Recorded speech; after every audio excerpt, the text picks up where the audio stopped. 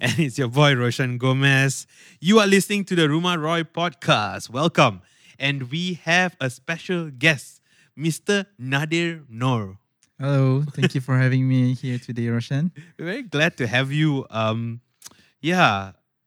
Basically how I discovered you, so to speak, was I was just going through Instagram. Mm-hmm. Then your art popped up, and then I was really vibing with it. I thought it was really, really good. Went on, then I saw your following. I was like, oh, I want to talk to this guy. And the finisher or the thing that sealed the deal was I found out you stayed in Sungai Buloh. Like, I must have this guy on. Yeah, I was like, when you mentioned that, I was like, wait, did I say that anywhere? But then I realized that, in one of the profiles that I did cover that. So, okay, cool. Yeah, so I DM'd you and you were so nice to come on. So I'm really excited for this conversation. You're like the first artist that I'm talking to. Yeah. Thank you for having me. Yeah, even when you mentioned that you're from Sungai Buloh, I was like, oh, okay, that's really cool. It's nice to know that there are creatives, more creatives in Sungai Buloh, So it's it's always nice to find out about that. Yeah, I keep telling everyone Sungai Buloh is a cultural hub. More people need to come to Sungai Buloh. Do you ever feel stigmatized for staying in Sungai Buloh? Because I feel it. Yes, honestly, the first time my friends sent me back home and they were like, oh, I feel like we're kind of inspirited away or something, going through the where is this place and all. And I was still staying in Parajara, so it's a bit darker to go in there. Yeah. So I was like, okay, cool. But it's nice to... Yeah, I get the same thing. It's I don't understand the logic because One Utama for some reason is nearby for them. Yes. But then the moment they pass the LDB toll, it's like they've gone through that closet going into Narnia for some reason. Allah, yes. Yeah. I don't know. We're kind of near to everywhere actually. So it's a pretty good place to live in. Yeah, it's very strategic. Yeah. So it's it's the same distance to go to KL, Subang, PJ. Yes, exactly. Yeah. The only thing that's far is Kajang, Cheras, Puchong. Right. Yeah. We don't really go there. We don't really go there. That is the real kampong, guys. No. That is the real kampong. I went to Klang the other day. Okay. Well, not the other day. This was even before MCO, just before MCO. And my friends had rented a stay, a place to stay over. And I kid you not, one of the roads in Klang was named Jalan Ikan Bilis. That's cute. I like ikan bilis. On Waze, it's Jalan Ikan Bilis. I'm like, where the hell am I? That you couldn't think of any other road name. Wait, let me think. I guess we don't have that. Yeah, I guess. But that's cute. I would love to live on a ikan bilis jalan. So, in Sungai Buloh, we are pretty ratchet too. I remember seeing people using the Segway punya, I don't know, moro thingy in the middle of the road. And then I see a bunch of kids riding on horseback without any of those saddles in Sungai Buloh. I'm what? Okay, what? I guess we are pretty wild here and horseback without saddles. Yeah, bunch of kids in Kuang. I was passing by and I saw bunch of kids kids. But it was on a ranch lah. It's not. No, it was on the jalan in the kampong without any saddle. Serious, I'm not. Nadhir. No, So you're telling me you're driving down a road. Yes, one of the kampong roads. Kampong roads. On the road, you saw boys. Yes. On horses. Yes, without saddles. Without saddles. Yes. Serious. I'm I guess this is it. This is Sungai Buloh. This is Sungai Buloh. This authentic Sungai Buloh. Yes, yeah. So I was it's cool. I guess so. Yeah, and before we started recording, you showed me a tweet of what your friends had sent you. What was the tweet again? It's a bunch of people in the train holding plants, and then it says next station Sungai Buloh. So yeah lah, mother-in-law lah. Just because got some freaking nurseries here, we are the HQ for potted plants. Anybody need a potted plant, they could text me up. Hey Roshan, you know where to buy potted plant? What? Same. But I don't mind that. I guess it's cool. You like plants, right? Yeah, I do love plants, and Sungai Buloh is kind of far from everyone, so they don't know what to do here if we hang out. So it's always nice to be hey, as an excuse to come here and buy plants. So that's always nice, yeah. Nice, man, nice. Yeah, we'll keep on talking about Sungai Buloh as we go along. Sure. But so tell me a little bit about yourself, especially for the people who don't know you. Yeah, who are you? Okay, let me put it this way. What is Nadhir Noor's origin story? Right. So, starting this year, I've been freelancing fully as an illustrator. So so I work on like a lot of different projects like tabletop games or comics, and I've worked on like visuals for music and bands. And then so it's like all those different things depending on the project. But before this, I did work in an animation project. Like in an animation studio, in a pre-production studio. So I was doing a little bit of that after college. But starting, I guess this year, I do full-time freelancing as an illustrator. Yeah. Okay, but let's take it back even earlier to that, right? Like, Sure. were you always a creative person? Did you like come out of the womb with like a paintbrush in hand? Like, how early did this begin? Right.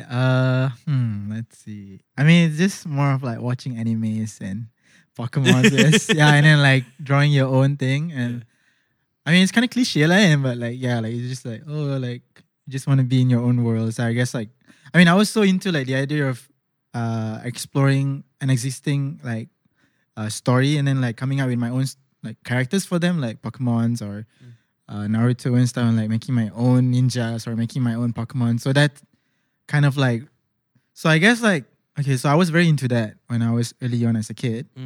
And then I remember, I don't know how, when I was like 15 or 14, I discovered about DeviantArt. Okay. It's like a website for artists to upload their work, and like they have their own galleries and stuff, and you can follow each other. It's kind of like Instagram, but it's more literally for artists. Yeah. So I discovered DeviantArt.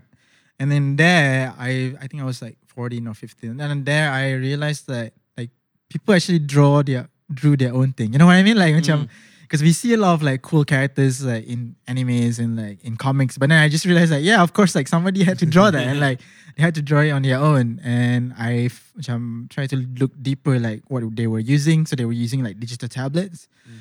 And I think that year, so I guess I asked from my parents for a digital tablet, and then like they bought it, and so I just kept on drawing like hardcore, like studying that year. Yeah.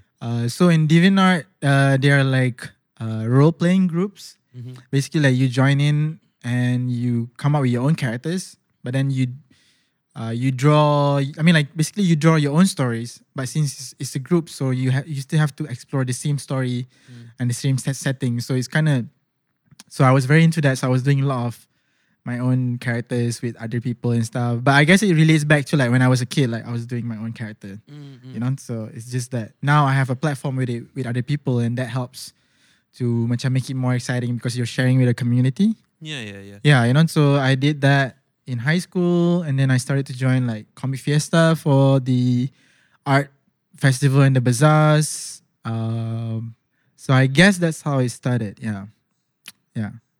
So it's not only, so for you, it's not just like a realistic sort of depictions. You're looking at being a storyteller as well. Yeah. Honestly, like I was doing like really animo, like, you know, like weebo shit like back then, you know, like not really like those realistic paintings. I think it's only in college that I had to like learn it for foundation itself. Okay. Yeah. So Where did you study? I studied at the One Academy. Oh, yeah. That's the intense.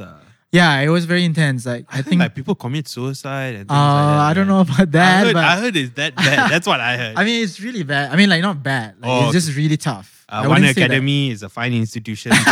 Please sponsor this. Honestly, I mean, I was on a scholarship, so I can't say shit, I guess. Yeah, but I mean, it was very tough. Yeah. And like I remember one semester, there was a semester where like the class like kind of broke into half because like half of them failed. And oh shit! half of us had to stay. You know, so it's really tough. That if you don't give that much, then you're gonna have to try again, which is okay because you know college time is very confusing and like you can't figure it out at one go. So this is the thing about art. That one component is being free, like you know, being generous, right? Being able to create in a, you know, they always say like in a safe space, right? Right. Are these sort of environments conducive? Can you actually push someone to be more creative? Right. I mean, that's a good question because I mean, that is definitely true, and like art can't really push it. But then I think if I didn't have to go through all that in college, I probably wouldn't be able to like work on so many things right now. Because I think the thing about college is they are supposed to be a space that kind of push you to go places where you don't want to, you know, because once you're on your own, then I think you're going to be more like laid back to like just work on what's comfortable for you. But I think college is where you are supposed to push yourself and like you are supposed to explore as many different things.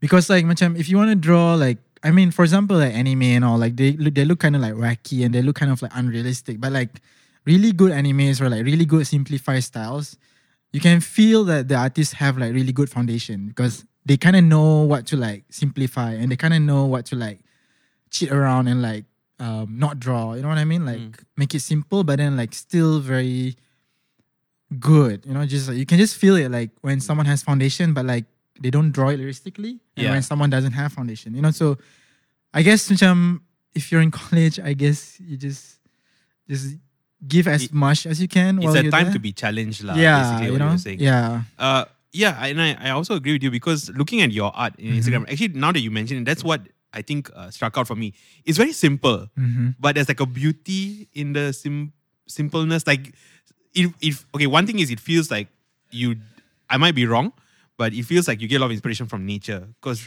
there's a lot of like, is it the potted plants that has inspired you?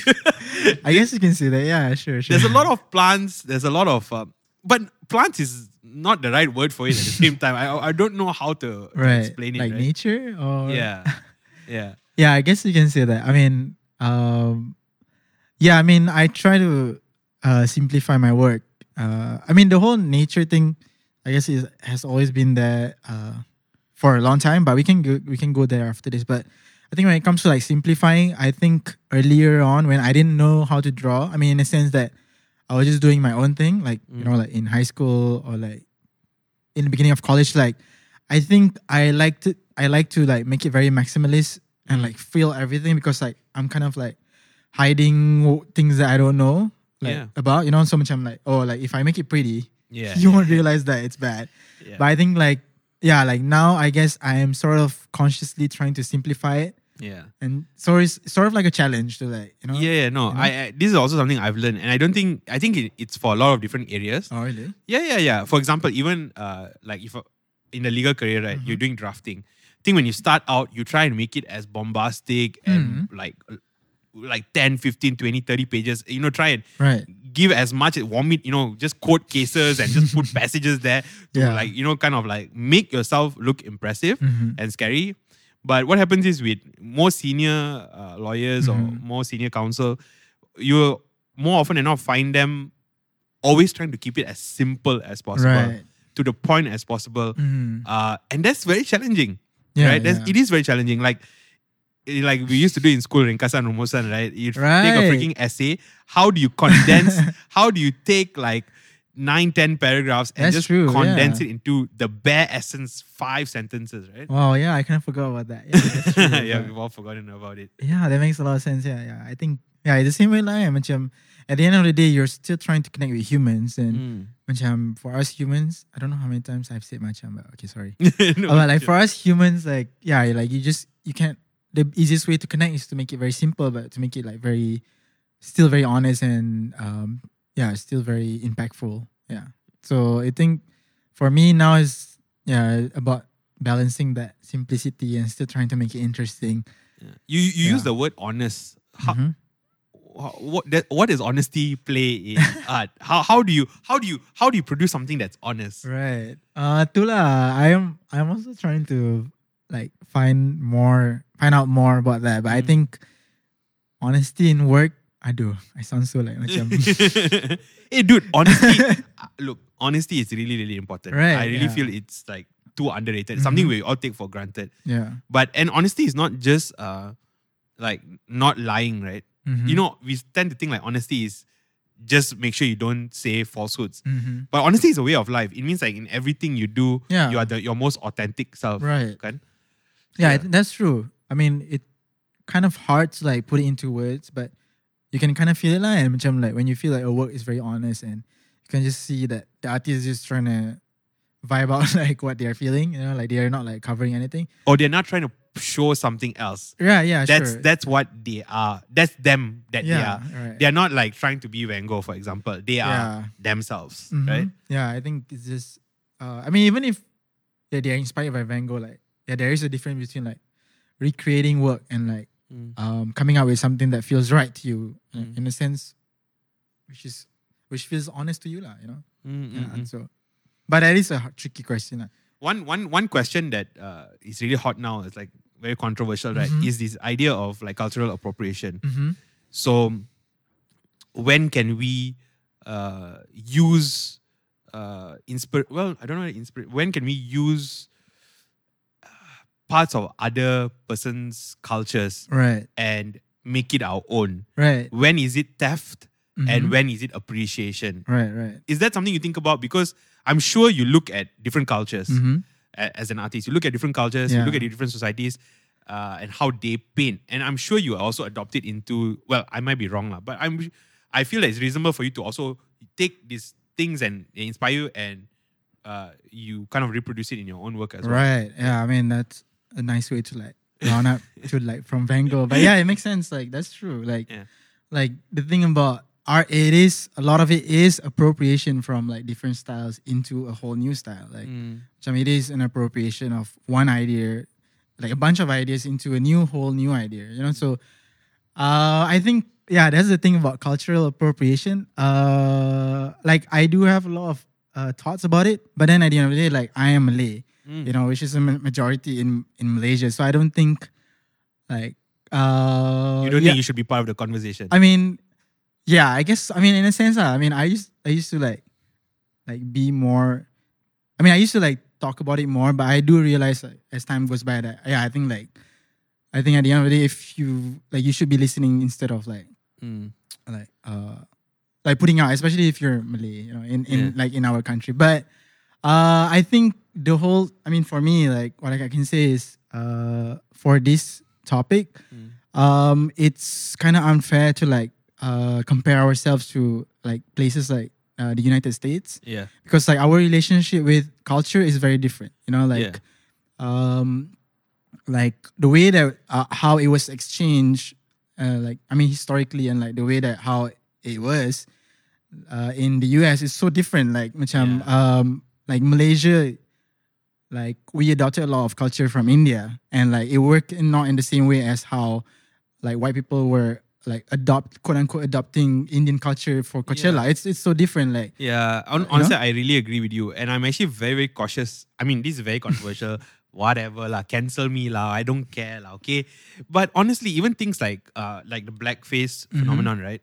You see that in America, the reason why blackface is so controversial is because it ties into their history of using blackface as a way to insult or as a derogatory method that came out from slavery. It's a root of slavery. That's where the origin traces from. Yeah. So because you can see there are comedy shows that do whiteface, for example. Right. And it is still funny. So it's not really a racial thing per se. But the reason why blackface is bad is because of the ties it has to slavery, right? Sure, yeah. But in Malaysia, when we talk about brownface, there is no same tie.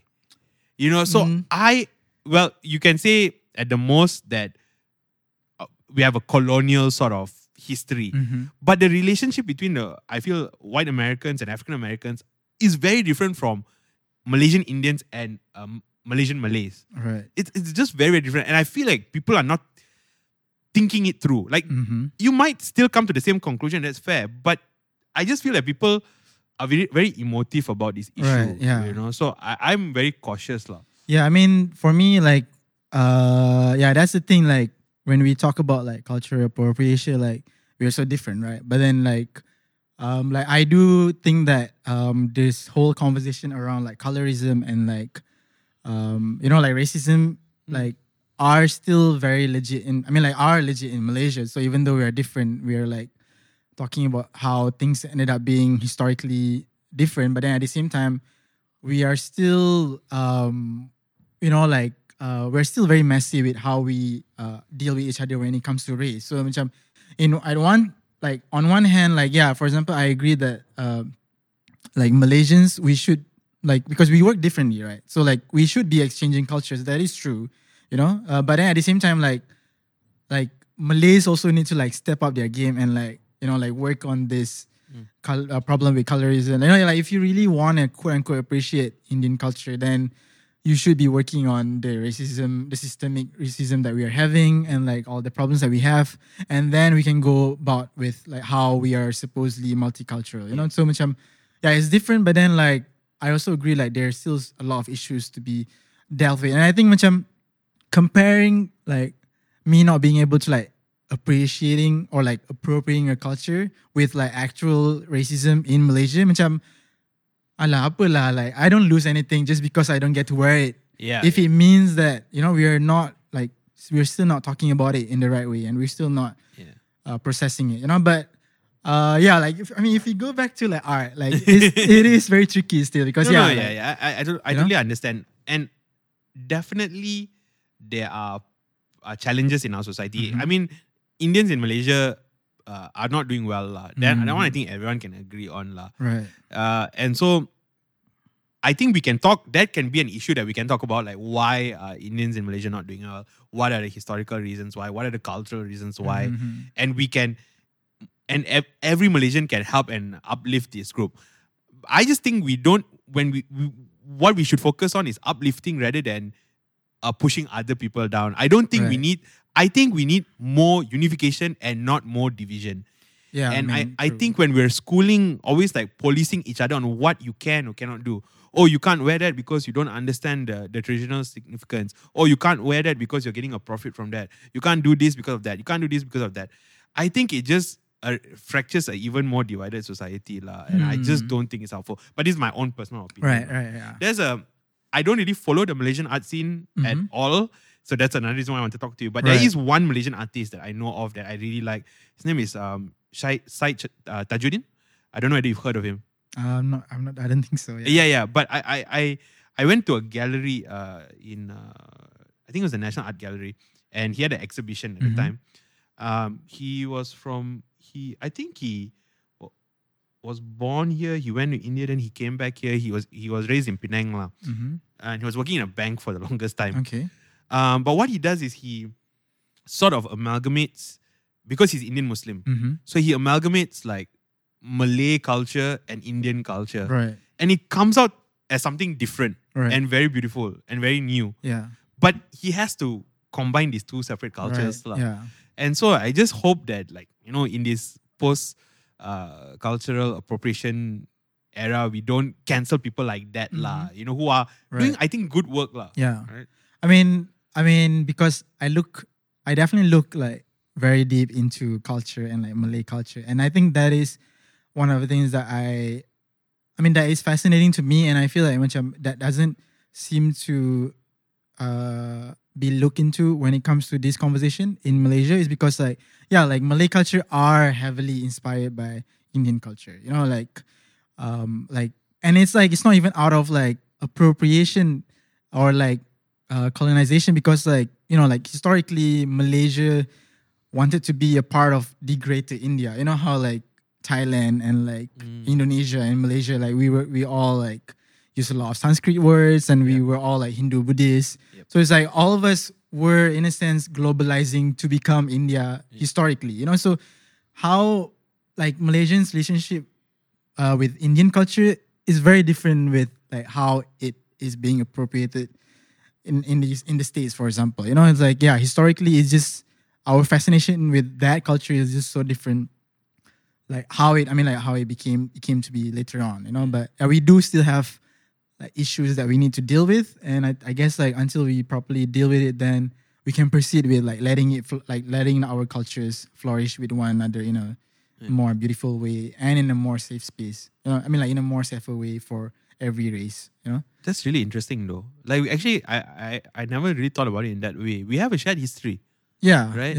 Yeah. It's not like things started when our ancestors came over with the British. We have a history that goes way back. Yeah, So it is very fascinating. Like we have like we were exchanging cultures even before this whole idea of like white people coming in and like telling us what to do and stuff. So it is fascinating to see how like I mean, I'm sure like historically that time India was like a superpower. I mean, they still are culturally a superpower. And but like during that time, they were so influential, like they were affecting the whole lot of Southeast Asia to like be dressing and to be speaking in this one way, you know. So and to be believing in in like in these beliefs with Hinduism in Southeast Asia. So yeah, it's fascinating how like thousands of years or like hundreds of years later, like the Indians here are the ones who are oppressed. You know what I mean? So it's just like so it's something to like think about. But what besides culture? So I'm sure different cultures inspire you. You draw from them. Are there any other things that inspire you? What are your inspirations? Nature. We mentioned nature. Yeah, nature is one. Yeah, nature is really big. Let's see. I mean, I'm very inspired by like anime. Okay. So, but I think when you say anime, it's like I think I see like a deeper thing, which is like stories lah. Sure. Well, I think mine. I feel like I'm very inspired with video games and anime in a sense where when I try to like, how do you say this? I feel like I get compared with other artists. Okay, so I was doing like digital illustrations. And then I was doing traditional paintings maybe like 2 years ago. So I did manage to like get into sort of like the gallery. I mean, like not exactly get into it, but like an exhibit. Like I mean, so it's a different scene, like the illustration scene, which is very digital. Like you join like those Comic Con sort of bazaars. So those are like sort of like the illustration scene. But then like the sort of like the gallery scene is where like like you join events and you do like gallery shows and stuff, and you kind of like sell your artworks to like collectors and stuff. So those are two very different scenes. And I feel like when it comes to like anime and like video games, it's very it is heavily influential in the illustration scene. But then when it comes to like the gallery sort of like scene, it's not I mean like it's not as influential, because like in the gallery scene sort of like you are more inspired by like proper painters, like for the like Van Gogh or whatever, you know what I mean. But even those painters are drawing from particular sort of inspirations, like it could be like a biblical, or it could be like a mythology, or it could be I don't know. Whatever. Yeah, so exactly, like I feel like the thing that I like about video games and like comics and anime is like they like to they do actually explore all these like very heavy topic like religion and like like Evangelion, like it's heavily biblical, so it's like macam, but like Evangelion is psycho, right? Exactly. Mad. So it's like you can feel it's so like I am very inspired by the idea of like exploring something very heavy in a very like cute or like in a very soft way, like Adventure Time, like it's such, they explore like philosophy and like existential crisis, but they're also cute and like they're also adorable and like wacky. So I'm very inspired by that, like the juxtaposition of like something that feels very heavy or like something that feels very like unspoken about, but like you explore it in a very comfy way. Yeah. I get it. I mean, it's sort of like and that's the thing about art, right? It's a type of because there's two ways we can communicate beauty, right? We can either verbally or visually, and they're very different if you think about it. Like when you try and communicate beauty to someone, you can move someone to tears with your words, right? Whether it's poetry or whatever. But it's like a process, you take that person and you sort of build it up, and there has to be a climax, and then going down. It's a journey lah. It's a beautiful thing, but it's very different. Whereas with art, it can be almost instantaneous, right? Yeah, that's true. It's still the same beauty, but it's it's different. I mean, it's different. Like, so you could sort of communicate like really complex, sort of like you were saying, like an existential crisis. You could see someone, you could paint the sorrow in someone's face or the despair in someone's face, and you would immediately kind of feel what that person is feeling. Right. Yeah. I mean, you can say that. I mean, there is definitely danger in that though. Like, especially what's the danger? Like social media lah. Like how like we consume things. Like, it's so fast. Like you're just.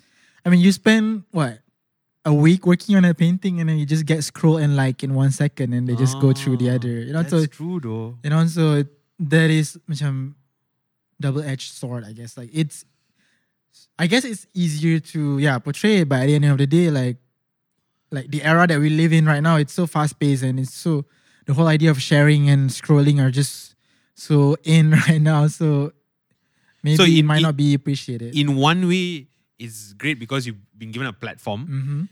More people have access to your art. Yeah. But so does everybody else now. Yeah. So there's so much of content out there. Right. Not only just paintings or illustrations, but everything else. Yeah. And so people have such a short like span to focus. Right? You know, yeah. And sometimes you get lost out. Like maybe they don't get to dig deeper into it. While if you listen to like music, for example, or like poetry, you are forced to like sit down and like, you know, listen to it fully. You know, but like art, it's like no one's forcing you unless you're very invested in it. Like it's either you scroll through it, you click retweet, or you forget about it. I mean, I am like kind of guilty with that too. Like sometimes I'll just like something because I kind of want to sit down on it, and I never do because like there'll always be more content. Yeah. When I scroll, you know. Do you think people should spend more time reflecting on art that they look at? Is that what you should do when you look at art? Should you like take an Instagram post, look at it, and then just like, I'm gonna revisit this later? I mean, in a sense, yeah, but I think that's how we should be living in general. You know what I mean? Like it's not just art, like it's just like art mindfulness, yeah, right? We all need to be more mindful. Right. Like even things like eating. Now Exactly. we all eat while we watch TV, right? And you don't even know what you're eating anymore. Right. So it's so weird. It's like it feels like you can have a meal like in 30 seconds, even though maybe you're eating a span of like 5 minutes, right? Because you're focusing on something else. Yeah, that's so true, man. Mindfulness is really important. You're talking about Evangelion. Why was that an anime that you really liked or vibed with? Because I watched it maybe a year or two ago, and it completely blew my mind. If not, just really confused me. I never felt so confused at the end of a series before. And then I just started reading up about the anime, and it just kept on blowing my mind in the most funniest ways. Like, do you watch a lot of animes or? I do, but I watch all the commercial ones. I don't really do like indie or really. Right. I watch My Hero Academia. Like I watch like really. That one's good, right? I mean, I haven't seen it, but it's good. I mean, it's good, but it's like maybe meant for like younger people lah, not for a 20-year-old dude lah. No lah, I'm sure it's fine, but it's basically like the modern day Naruto in a way. Maybe, is it a bit lah? Maybe too strong word, but it feels a bit like that lah. Yeah. Okay, that's interesting. I mean, like my relationship. Okay, so the thing you is, spoke about in that few sentences you made. You spoke about Evangelion and you spoke about existential crises. Okay, so I'm really curious to get your point of right. view. Okay, and so this is interesting because I haven't finished watching Evangelion. Oh, it's just that, like everyone tells me that you're gonna love that series because I mean like, because I guess like I explore like similar like. Themes in my work, you know, like religion and like existential crisis and like you know that kind of heavy stuff. Yeah, so I guess like, everyone's like telling me to like watch it, you know. So I am trying my best to watch it, but I haven't finished it yet. So I don't want to like. I guess we can't really talk. I won't give any spoilers. Yeah, but I mean, I'm of course like familiar with it, like because you know like, I've seen so many beautiful work inspired by it and stuff, and like I see it all the time. Just need to finish watching it, you know. So, have you ever had an existential crisis? Sure. Yeah, I think I just had it last night. Let's talk about it. What happened? No. This is a safe space. Okay. Well, I mean, yeah, that idea is. I think it's very fascinating. Let's see. What is there to talk about it? I mean, that's me with existential crisis, I guess. What is there to talk about it? Is everything real? Yeah, like, you know, well, I What's guess the point of life? That's it. It's pointless. We're all just going to die in the end of the day. And our great-grandchildren are not going to even know who we are. So what's the point? Oh my God. That's funny because I was listening to, me and my friends, we were listening to Sufjan Stevens' 4th of July last night, which is a very sad song about death. Yeah, I love Sufjan Stevens. Yeah, so I guess that's how the existential crisis came about. Well, to be fair, Sufjan Stevens can be quite depressing. Yes, especially the album. Yeah, so. Well, I guess it just grounds you back. I don't know. I have this quote that I wrote down because I wanted to ask you about it. It's from a Trappist monk, Thomas Merton. I don't know whether you heard of him, but so this is his quote. Nope. He says his parents were artists, and he became like a bit of. I think he was a poet. He's like a monk, but he did a lot of creative endeavors as well, right? So he says, I do not insist on this division between spirituality and art. For I think that even things that are not patently spiritual, if they come from the heart of a spiritual person, are spiritual. So like you talk a lot about religion, spirituality, even your art also sort of reflects that, right? What to you is the connection between your spiritual life, your religious life, and the art that you produce? Right. Is there a connection or is there no connection? Definitely. I mean, I guess. If the questions are too deep, we can just skip. We can talk about something else. I mean, we can talk about it. Yeah.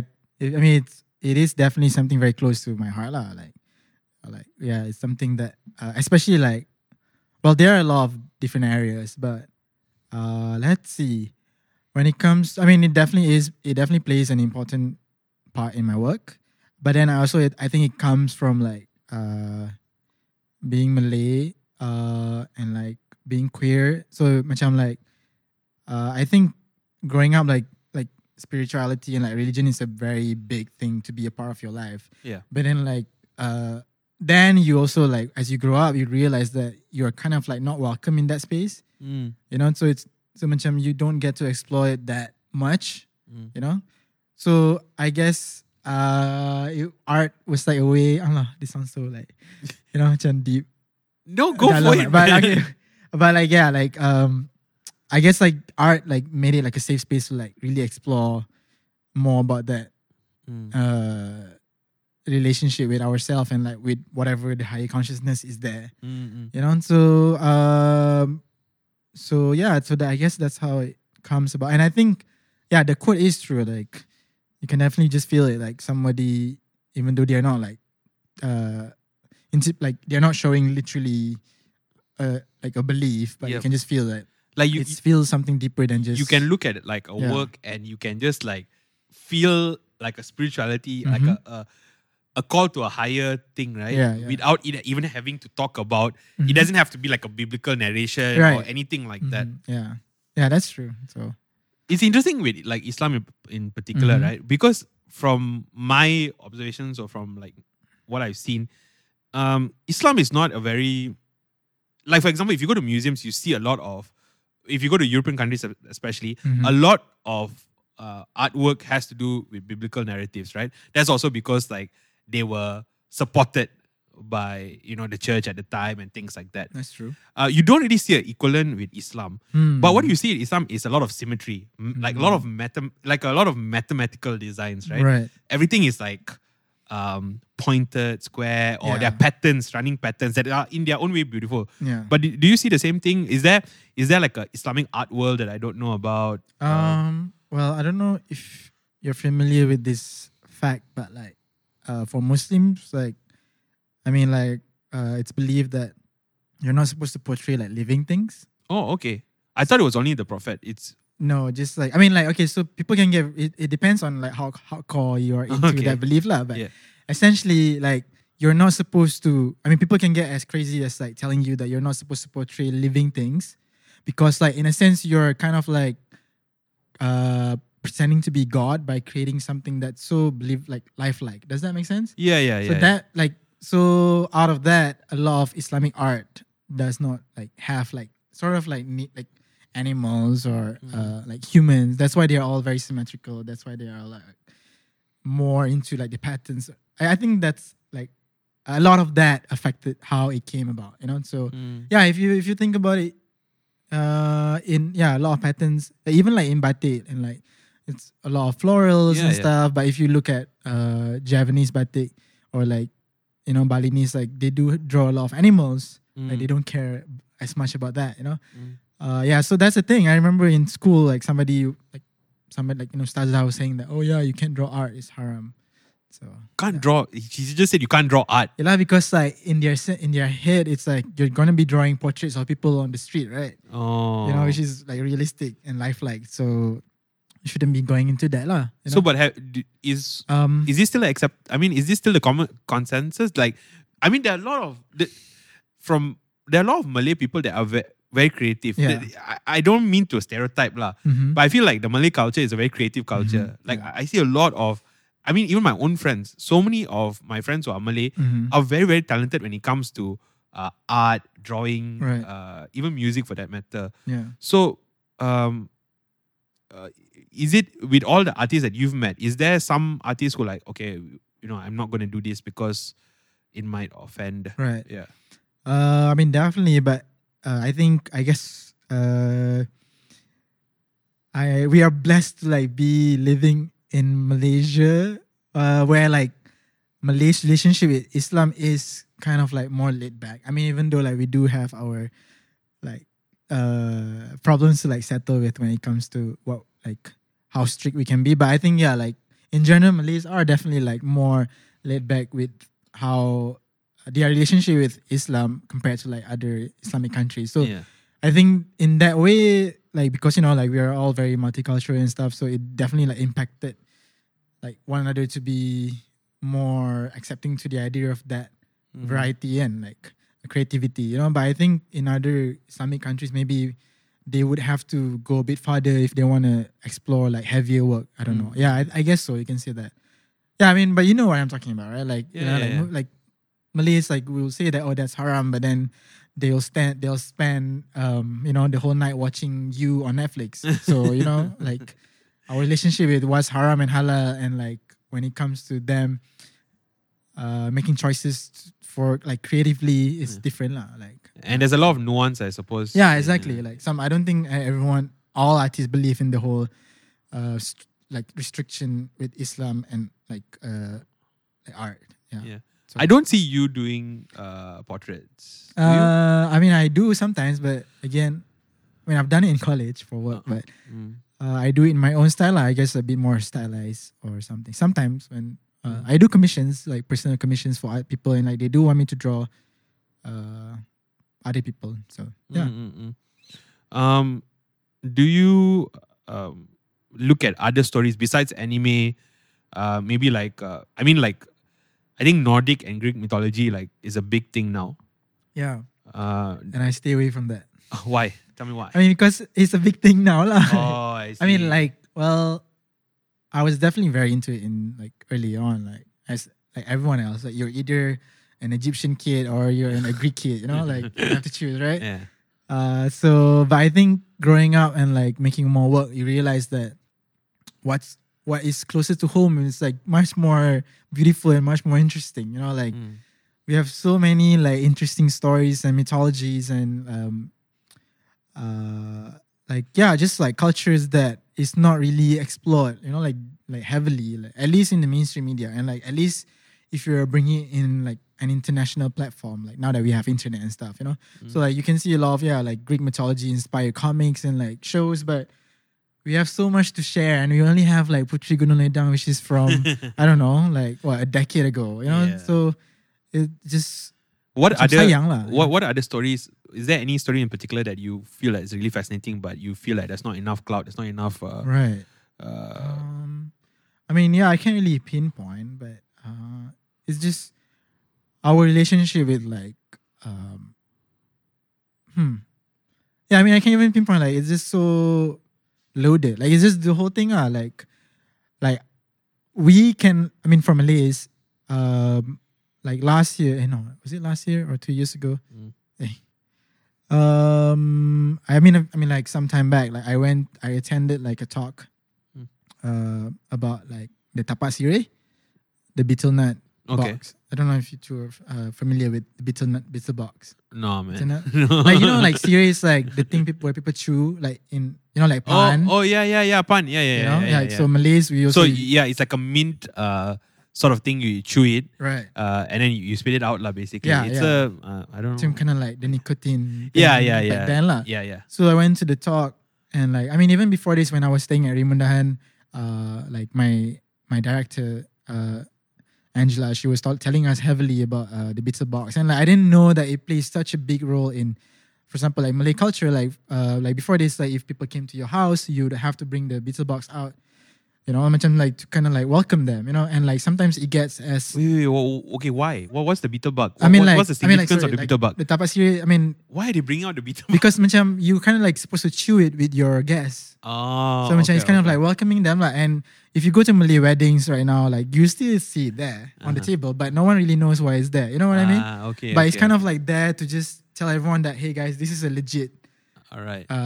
you know, like this is a legit official thing that we are doing. Someone's getting married. Yeah. But like we thought like it's just like a decoration, right? But it plays such a heavy role in like Malay culture. And like there are like customs and like how are you supposed to roll it, and like if you roll it this way, maybe you don't like the gas, or like if you forgot to bring it, you cannot become officiated to become the next king or whatever. So there's so much layers into that culture, and like now we just see it like on a decoration on your grandma's. That's really really sad So- because it feels like in Malaysia there's a perception that we don't have much culture. Right. And so what we do is we adopt culture Mm-hmm. from Western countries, Mm-hmm. Arabic countries, Right.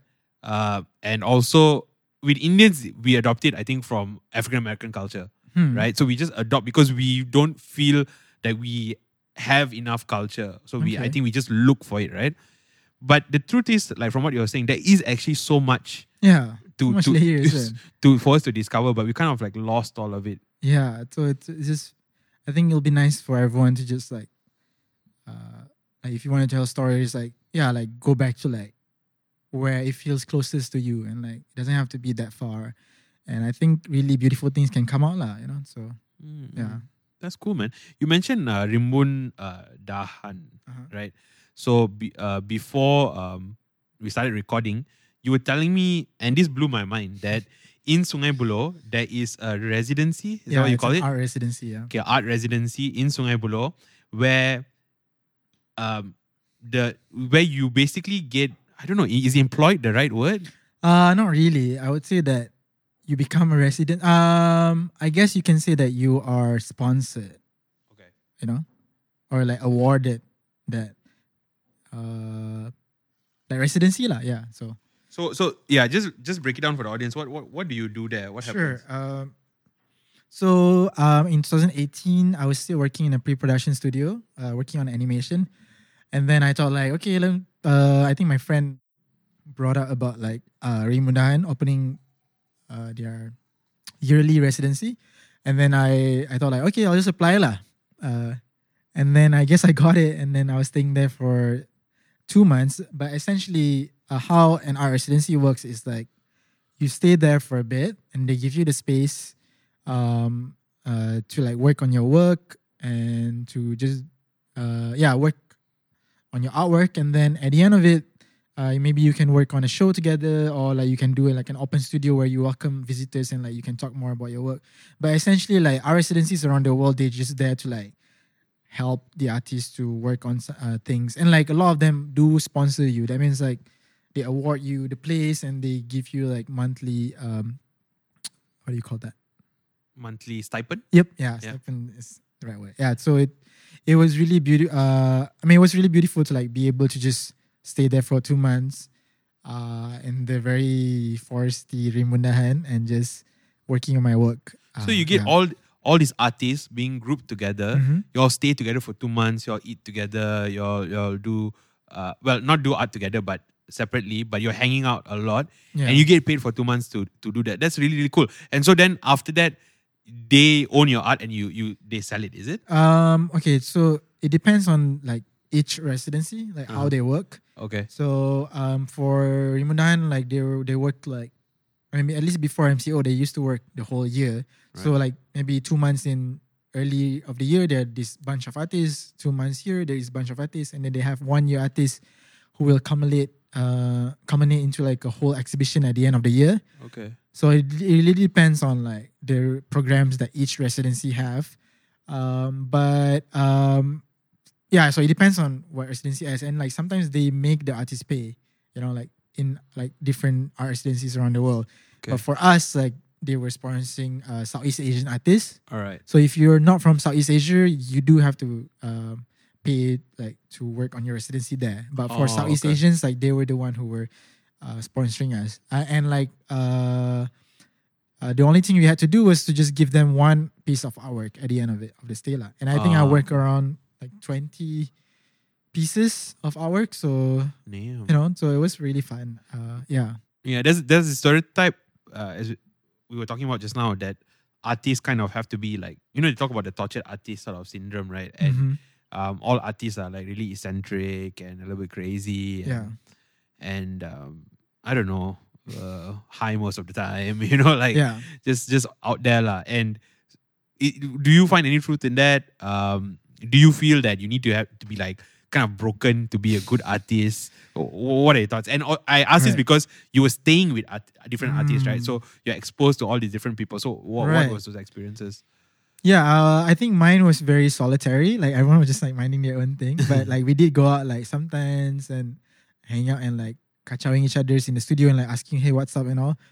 And it was definitely very fascinating to like see how different artists work. Some people are definitely more like they just want to do their own thing. And I mean, I guess like because I went to an art college, so you can already see it there. Okay. And I did work in a studio, so you can already see it there. So it wasn't that strange to me. Yeah. But I mean, when it comes to like being, what do you call it just now again? Being sad.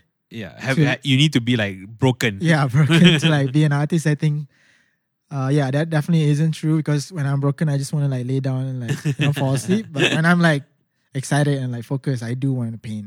So like. But I guess it depends on each artist. Like I definitely think that if I weren't drawing, I would definitely be more emotionally like bottled up because I think I've drawn a lot of stuff where I'm like, oh yeah, I guess that's about that. But so even while you're painting or drawing or creating, you don't even know what you're. Yeah.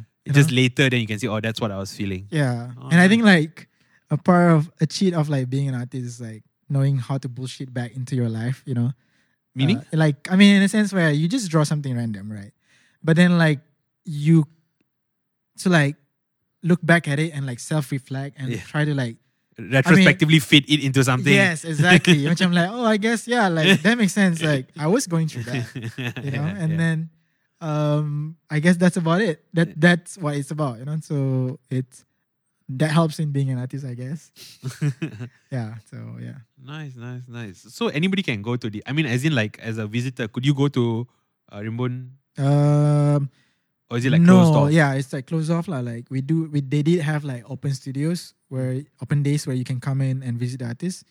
But I guess like it depends on each residency around the world how they work. But for Imanan, like I was staying in the forest for like 2 months alone, so that was scary.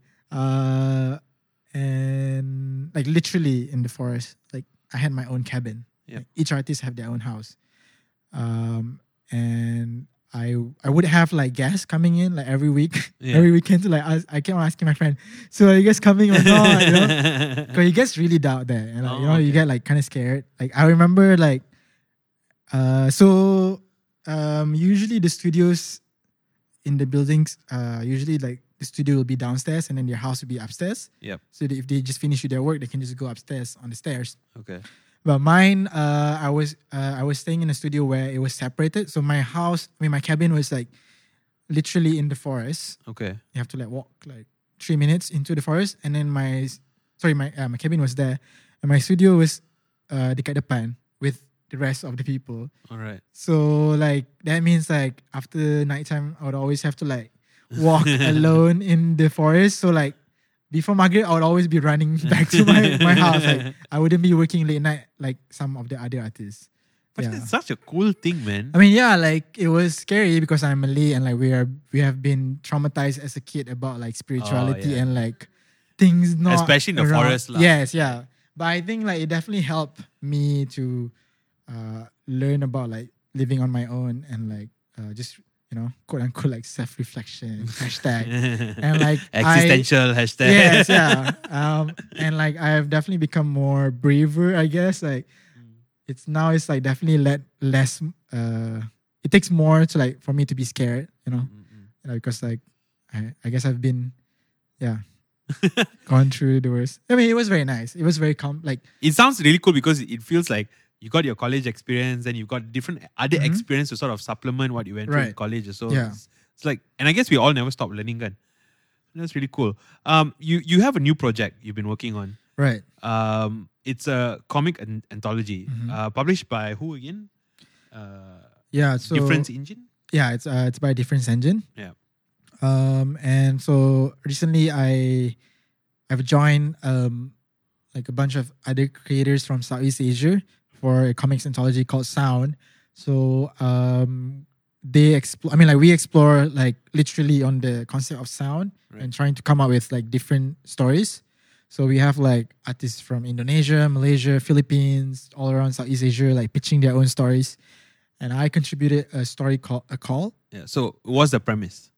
Yeah, it's fascinating. I mean, it's interesting that we have to talk about it because earlier on we were talking about like spirituality and stuff. Yeah.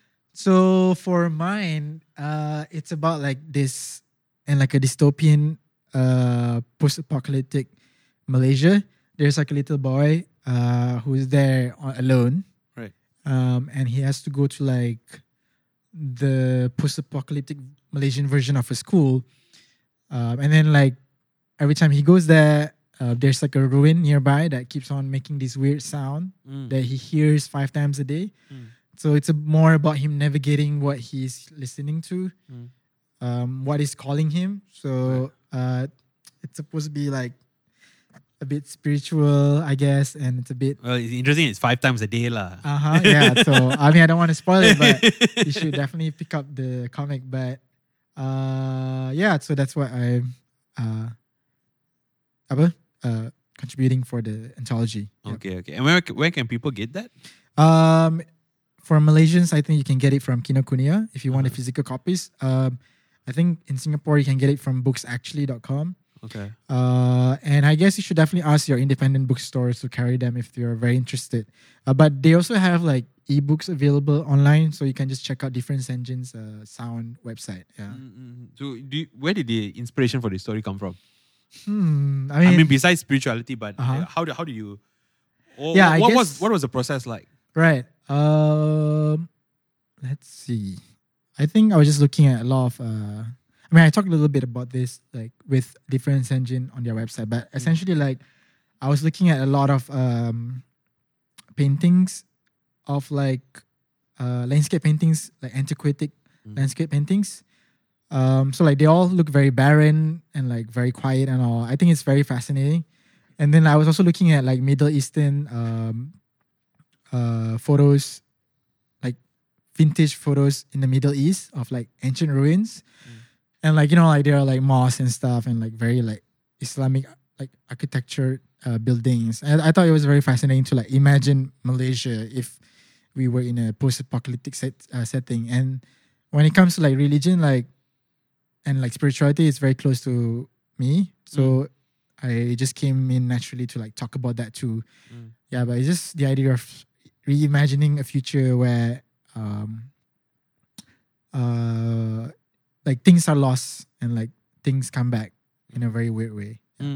I was also like reading a lot on like Malay customs and like cultures. I mean, I guess like last year when I was working on the pitch, so it just like came to me. Where do you find? I mean, I guess it's just like about reading up and like you know, like just seeing people what kind of books people are reading and like going to like talks. Okay. I mean, it definitely helps you to be like, oh yeah, I can go into that and like read about it. But it's just realizing that things get lost easily and trying to imagine a world where our reality right now is lost. So you mean like okay. So you're talking about in your own experience, like we were talking about it just now about how we've lost our culture. Yeah. And so you've done like a comic that sort of like talks about that in a more deeper way. Like this boy is in ruins lah. Right? Yeah. So it's in a post-apocalyptic Malaysia. So it's like nothing is the same. Like everything is very barren, like those landscape paintings that I was looking at. But he keeps on hearing like this, you know, like there's like this ominous call that lingers around him, waiting for him to find out. So that's what the comic is about. Wow, nice, so, man. I'm definitely gonna buy that. Okay. I wish I got it earlier, then I could have gotten you to sign it. Oh. Damn. Never mind. You're in Sungai Buloh, so I can always find you. Sure, yeah. I've been knocking around. Nadir, you promised me the signature. Allah. I mean, I hope you enjoy it if you do get it. Yeah. Yeah, definitely will. Yeah, man, I really enjoy talking to you. Thank you. It's really, really interesting. And normally what we do when we end a conversation is we either do recommendations or we do a message. I think we should do recommendations. Sure, yeah. What do you have in mind? So normally for recommendations, we recommend like a particular, it can be anything, but it has to be a product. It can't be an idea or something like that, right? It has to be like a book or a series or movie or anything to consume. Okay, I think your anthology doesn't count. That's cheating. So it has to be something else. Sure. Let's see. Okay, so while you think, I'll just tell everybody that to all the Sungai Buloh haters out there, I hope this episode has proven definitively that Sungai Buloh is both a cultural and social milestone center point in this country. Okay, we are not only known for being the penjara in your Saidina board, right? No. We are more than that. Allah. I mean, that's true. We have Nadhir Noor. We have Roshan Gomez. What more do you want, people? And we have the nurseries, so... We have the nurseries. Actually, there's I don't even know. Sorry. we have we have that. No, us like up name dropping. Aduh. Yeah. Okay, well. What product? I also need to think. Sure.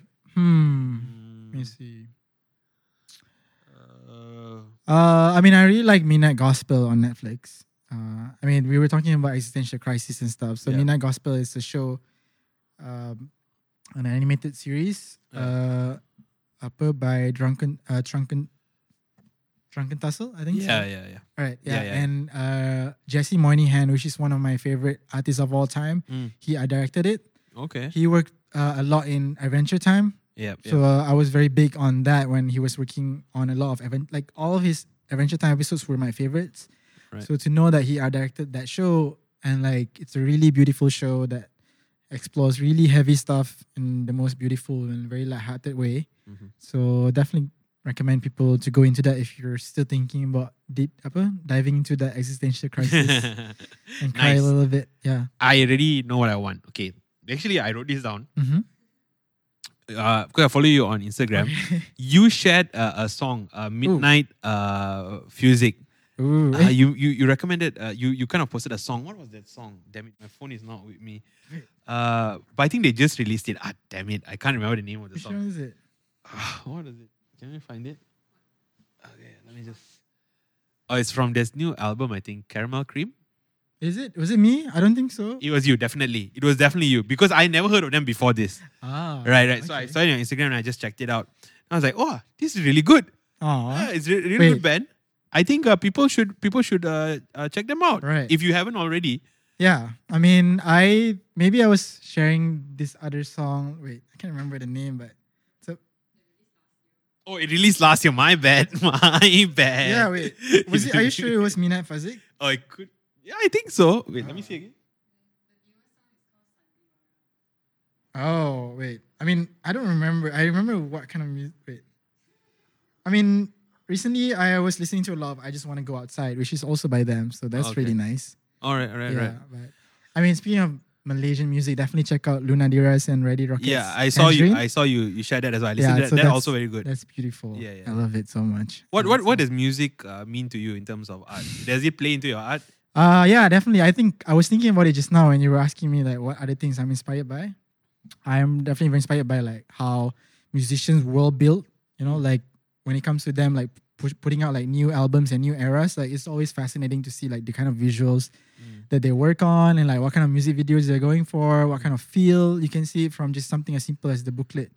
So that's always fun. Yeah, and I love that. I've become a bit fascinated also with the way musicians, especially the leads you're talking about your rappers and all that. It's become a bit of a maybe it's always been like this, but I've just realized it. For example, with punk rock, a big part of punk rock was fashion actually. The way the clothes you wore, the way you carried yourself. It was not just the music, it was everything, right? And so I see it with a lot of Malaysian indie artists now. the way they take photos of themselves, they're portraying a particular kind of image. And that's a type of art in itself as well, right? Yeah. I mean, like, it makes it more immersive. Like, it makes it feel like you're like stepping into a whole world instead of just being forced to listen to their sad songs, you know, like, so it feels more natural to like go into it and fall in love with it. So I love that. Like, I geek out a lot about like how musicians work with their world building and stuff. Like, I love reading interviews and listening to their podcasts, interviews about it. Yeah, nice. So that's always fun. So I'm recommending Midnight Music as a whole. Check out all their songs. Oh, sorry, Midnight Music. Midnight Music. Do it. Yes. Okay, one last question to end the episode. Does the art you create, does it belong to you, or does it belong to the people who consume it? Man, it's a very interesting question. Let's see. The reason why I ask is because I have also been fascinated with fan fiction, right? Right. And how people write and build up on that, right? Yeah. And so, like, some authors don't like it because it's their work. Right. Some authors feel, no, go for it. Yeah. You know, just build whatever you want to build. What about you? What do you think? I mean, can you own art? Yeah, I mean, like, this is what we were talking about. I mean, my theory class, I think. I can't even remember, but I mean, it's a very interesting topic about like authorship and like, you know, like how much is it is yours, and how much is the media, you know, and like how it gets lost very easily.